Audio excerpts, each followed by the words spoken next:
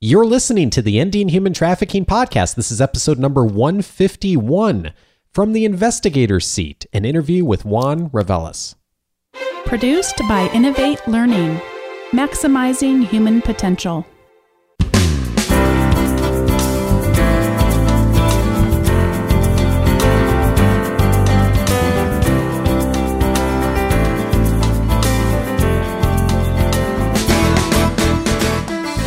Welcome to the Ending Human Trafficking podcast. My name is Dave Stachowiak. And my name is Sandy Morgan. And this is the show where we empower you to study the issues, be a voice, and make a difference in ending human trafficking.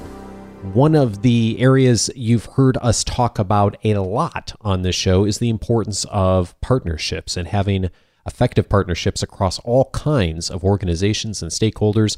And Sandy, one of the themes of partnership has always been with our law enforcement partners throughout the tenure of the show and certainly throughout the efforts in combating and addressing human trafficking. And today we have a law enforcement leader here locally who I know is going to provide us with even more perspective on what's happening currently and also the perspective from the investigation side. And that is from Anaheim Police Department, Sergeant Juan Reveles. He has been a police officer for over 22 years for the Anaheim Police Department.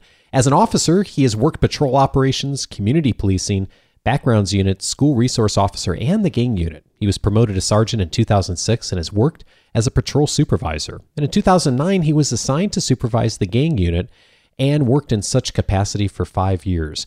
And then in August 2014, he was assigned to supervise the Orange County Human Trafficking Task Force, which we've talked about many times on this in this podcast, whose members include personnel from several Orange County law enforcement agencies. As part of his duties, he teaches agencies throughout the state and Orange County victim-centered approach model for combating human trafficking. He leads the Orange County in locating victims of human trafficking, with the priority being juveniles. Sergeant Reveles, welcome to Ending Human Trafficking. Thank you for having me on. We're really excited to have you here, Sarge. So I have a tendency to just call you Juan because I've known you so long, but I do want people to understand how critical your role is on the task force and right here in Orange County. So let me start with asking a couple of questions. First of all, folks are often really surprised to learn that human trafficking happens in places like Southern California, but the Orange County Human Trafficking Task Force has some pretty impressive statistics. So maybe you could update us. I know you've been doing a lot of community events lately. Yes, we're just surprised as well, from law enforcement perspective, because we come to the realization that human trafficking has always been here. We've just been looking at it differently. It's like we've talked before, we were looking at a prostitution problem, but over the last several years, since at least 2011, we started looking at it as a human trafficking problem, and it is everywhere in Orange County, from North County to South County. And so having that in mind, then we develop approaches to it. Very wholesome approaches that we work in a collaborative approach, and that's kind of the things that I hope we get into, because I just lead the law enforcement component of the Orange County Human Trafficking Task Force. This is an entire collaborative that together moves, it looks like sometimes mountains to get these girls the help that they need to get. So tell me a little bit about what some of those mountains are, and that especially the juvenile victims, the girls that you're talking about. What are some of those mountains? Well, the biggest one that I have to deal with and have been working through as we do our training is to really have law enforcement go through this paradigm shift that most of us in Orange County have gone through and other law enforcement agencies are going through, that task forces. But we need the rest of the groups, the vice units, the narcotics units that are going to run into these situations, patrol officers. I always analogize law enforcement to this huge carrier that it gets in one direction, and it's very hard to kind of steer in another direction. But once it does, the full force of law enforcement goes against whatever that new project is, so to speak. That's where we're at right now. We're in those years where law enforcement is switching and seeing it as human trafficking. So that's one of those big mountains that the task force, as this collaborative, is helps me as we create these trainings and we go up and down the state, trying to change it to what it actually is. A very quick example, when the patrol guy goes there, when that investigator goes there, it's not a disturbance between two people at a hotel. There's all these red flags that you're looking at. He is yelling at her. He hit her because she wasn't doing something. So that's that type of thing. The other big mountain is we've worked through is, for us in Orange County, is how do we keep these girls here so they take advantage of the programs that we have? Because a large number of them, not 80% countywide numbers, are from the outside, and so are the traffickers. So for everything we have here in Orange County, how do we keep them here? What type of housing do we have for them? Those are the big picture ones that that you and I are involved with in trying to find solutions to. So tell me, why are traffickers drawn to Orange County? It's the basic principle of supply and demand. We are the demand part. When that many are coming to us, we have to recognize that as a county, our issue globally and statewide is that we are the demand part, which means they're going to make more money when they come here. Their quotas go up. First, tell us what a quota is for a girl. Explain that. Who gives her a quota? So the trafficker rules everything about his victim's life.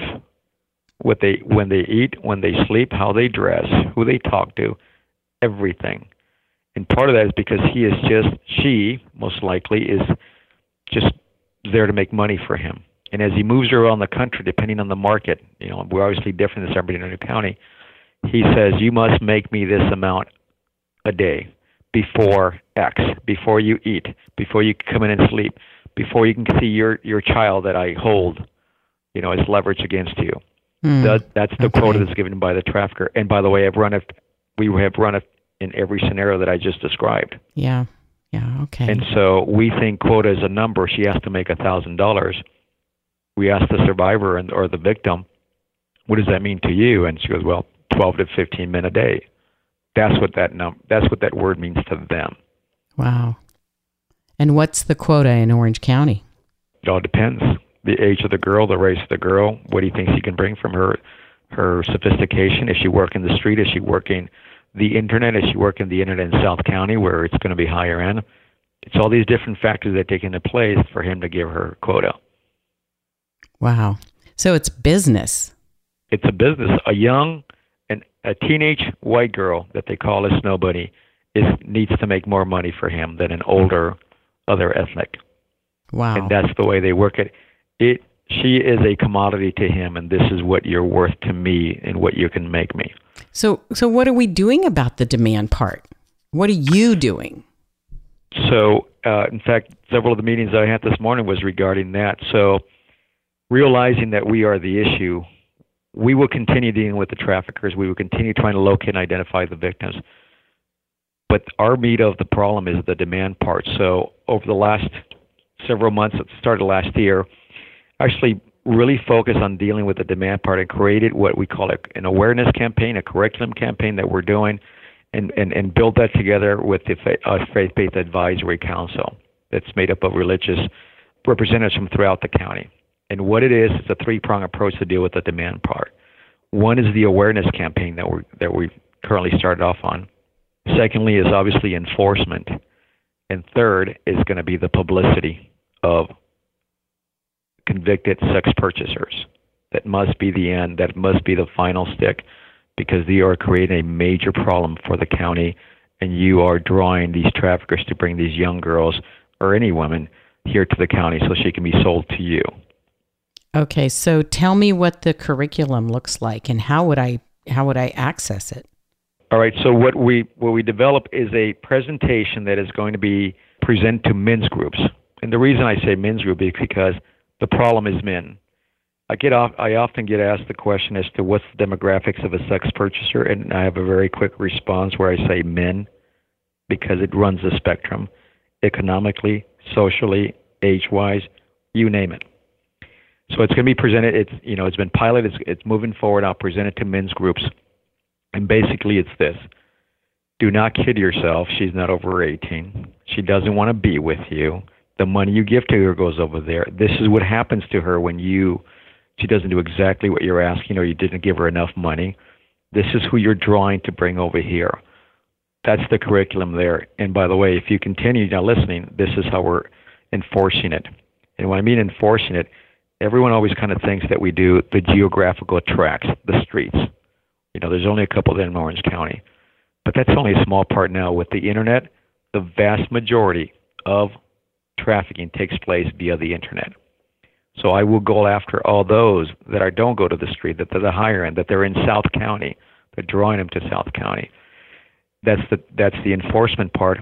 And then you have the publicity part. Now, that is going to be, as this grows and continues to get publicity, the program is through invitation or targeted men's group. So this is where we're going right now. We are going with faith-based groups because they have established men's groups across the county. That's smart. Yeah, because I can't, if I was to hold put a flyer out that I'm doing, don't be a sex purchaser, how many people do you think would come to my meeting? Right? So we're going to already established men's group within religious communities, and there's plenty out there in the county. And my meeting today was with a civic group because we need to hit those established men's group within the civic organizations, and, there's plenty of them around. So that's where we're going with already established men's groups. Okay. So if you've got a men's group that meets once a month, maybe they have a breakfast. So I know a lot of groups that have a Saturday morning men's breakfast. Are you up for getting up and being there to do a presentation at 7:00 in the morning? Absolutely. This is a 24/7 thing. And as we launch this thing, and as I train the trainer, I'm looking for that to get people to help me. How are we going to contact you? Because I'll put a link or contact email in these show notes so that people can reach out to you. Yeah, you'll put my link to my email, jrevelis@anaheim.net. Oh, okay. And that'll be the very good start to go that route. All right. Okay, we'll do that. I'm also looking for organizations that want to be trained to then do this presentation. So as much as I want to do these presentations personally, as it grows exponentially, every time I'm somewhere else, I know what I'm not doing on my law enforcement end of it, and I switch hats back and forth. So, and they're both absolutely equally necessary to do. Look at the meetings that I run across with you, and when I'm there, I'm not with the team doing our job. That's right. But I see that as part of my job. So I go between these two worlds, equally important to me. One question for you on the men's groups. One of the things as I'm thinking about this, and as I'm about to ask this question, I'm realizing probably my own naivete on this, but one would hope that some of the men's groups and the religious organizations, that there would be less of a prevalence of this in these men's groups than there would be in the general population. Is the hope to reach some of the people in the men's group, but is there also a secondary goal, I'm wondering, of that the people who then become educated in these men's groups would then go out to their families and friends and other places where they can also help educate? I'm just curious, how you all are thinking about that. Absolutely, because there's going to be, as I go across the groups, there's going to be people sitting in there that are the issue, right? But it's a very small percentage. Let's leave it at that. The other are there to want to be aware of it, to be aware of the problem. How can I help? So you do have that as well. We also have that component of the presentation. But at the same time, once you're aware of the problem and how it sits, so the next time you sit there among men, and this is even thrown out as a joke, that you put a stop to that, and really you are then spreading the message like, this is nowhere near a joke, this is what I know, and this is what it entails for these girls to be here. So that's the hope of it as well, that the more people realize the extent of the problem and how it is a problem, that word gets out there. And, I'd like to see where we're at 5 years from now with our demand part. We're at the starting stages right now. Yeah, there's a responsibility for all of us then, regardless of how we're approaching that information, to take it and utilize it. I was just thinking, Sandy, as Juan was talking, of being in a situation where I remember hearing a sermon in a church here in South County where the pastor used the term pimping as a colloquial term, and I remember having that conversation later about, I'm not sure what that term really means, and using it in a faith-based setting. And so even in situations where we don't necessarily see a crime happening, of changing just the conversation and the dialogue about how we're talking about these things and raising awareness does make a big difference. Yeah, that's exactly it. And that's why even this podcast, this message goes out. We do as much as we can and, run across Sandy everywhere, because that is the message, the awareness part. There's, now that old saying, now and you choose not to do anything about it.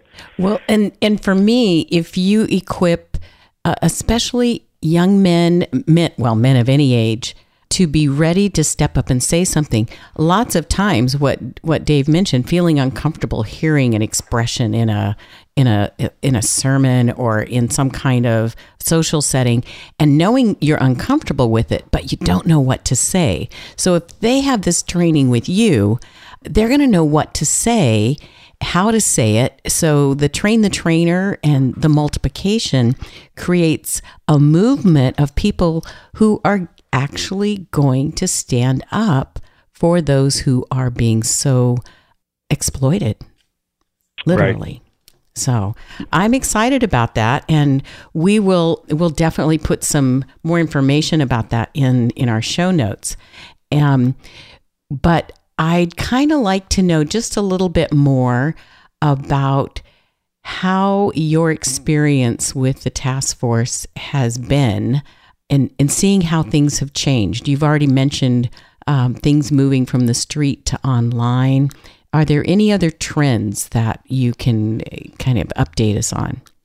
Yes, and it's a good trend and a bad trend in the sense that we've focused so much on catching them here, and especially with juveniles, that the girls are coming by themselves without the trafficker or the pimp. Which makes it a little bit harder for our investigations as we look at finding him. So you have a pro that he's not with them, they're sending them, and we're hoping that since he doesn't have that iron hand over them, that we might have a shot at them, reaching out to the resources that we have here and the help. The negative part to that is we don't get to catch him. It becomes harder to try to track him because he's in Oakland. All those things that come within our investigations. So those are the pros and cons that we're seeing of that trend. So you mean it's like remote pimping, if I could say that? Yes, because they trust them enough. Those girls, they call them, they're on automatic. I can trust them enough that I'm going to send them there and they're going to do what I tell them to do, and they're going to bring me my money back. So there is a term that they actually use, automatic. She's on automatic, or I'm on automatic. They'll tell us that he's not here. Right? And more of them being forced to go and put him out there because they know the county is here. As a matter of fact, I just got this. I'll read it off right off the computer right now. We'll get to this here. Is that as we look into the sex purchaser thing, we're obviously in the websites, right? As we look for stuff like that, and these are purchasers posting.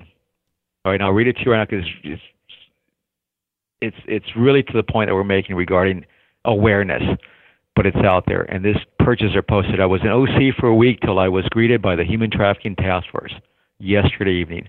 Harbor and Hazard is the best you'll ever get, right, in Santa Ana. But be careful, they're on the hunt for the guys, very heavy." Wow. I like to see this stuff, and this is where this is going to grow. This is within their own world, these sex purchasers that talk to each other, and this is what they're talking about. I would like them to be talking more about that. So they actually post online to be careful in Orange County. Correct. If you think of a sex purchaser world, think about Yelp. Okay, and these guys go on there and rate locations and women and talk to them like they were objects. If you get Yelp and you transfer it over to guys rating locations and women, okay, that's exactly what it is, and that's how they talk to each other. So we're all listening to you and feeling outraged and revulsed all at the same time. It just takes the idea of exploitation to another level. Wow. Right. That's why now you understand that publicity, as bad as it sounds, where people's lives are going to be ruined, it's a must. It is a must to deal with this issue of the demand part. And my sympathies, I think about, as a human being, that somebody's life is going to be destroyed because their face is going to be plastered all over whatever we come up with. But my sympathies now, having done this for a while, are 100% on that 14, 15-year-old. Even that 21-year-old has been in it since he was 14. That's where I save my sympathies for right now. I feel bad, but that's where my focus is, to really put a stop to this demand part, because it is Orange County's issue. And the the point for me, having a more national perspective, is that there's an Orange County replicated over and over again up the coast, the West Coast, from San Francisco and Seattle, and on the East Coast, the same kinds of things. So the attention now on the sex purchaser as driving demand, and there are some movements in the prosecution side of things where they've been able to draw enough of the connections to consider a sex purchaser part of the trafficking model, and those kind of charges are going to carry a lot more weight as felonies than a misdemeanor in a what we've known in the past, where it's been kind of dismissed as not that big a deal. Right, absolutely, and there isn't, literally prisons are being emptied right now. So as we look like, we need to give these guys more time. Time is not the thing with them. It's going to be the threat of exposure and publicity. That's what's going to, having done this for a while, I know that is the key that's going to work. And it's going to take several people to suffer from it for that message to get across even more to it, or at least realize that stay away from the juveniles. Yeah. If you even think it's close, don't.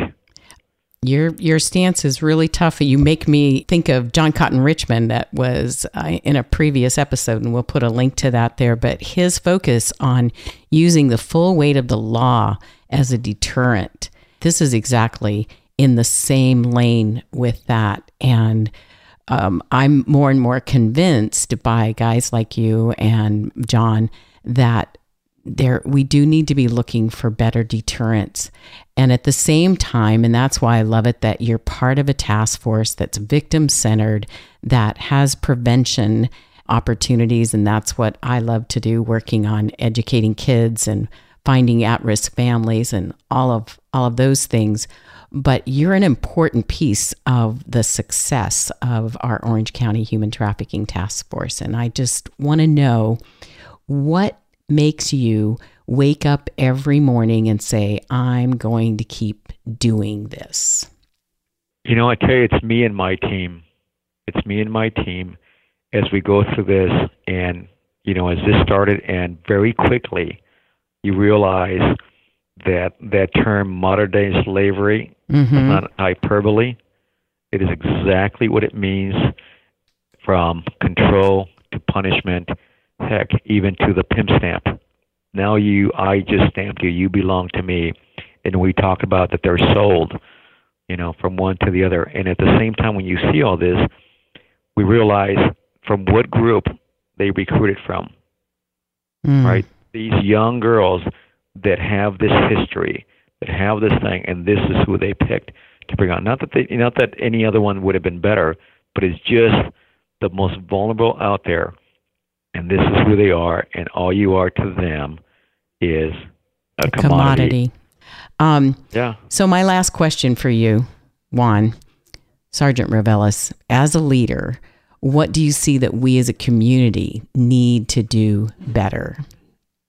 I think we're working on it, and it's the housing situations that give me more options that I can, especially a juvenile or these young ladies, something that doesn't look like a shelter, that they have negative connotations to it, something that it's not a motel, that I can put them somewhere in the middle of the night, a home for them, a home with people that will understand, how this population is exactly the needs that they have.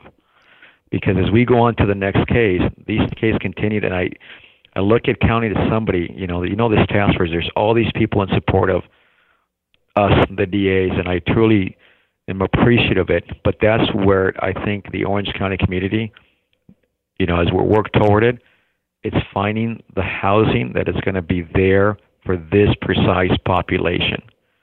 Because as I've talked to them before, they are this mix, this combination of a DV victim, domestic violence victim, a sex crimes victim, and as you look into their background, molestation, all rolled up into one.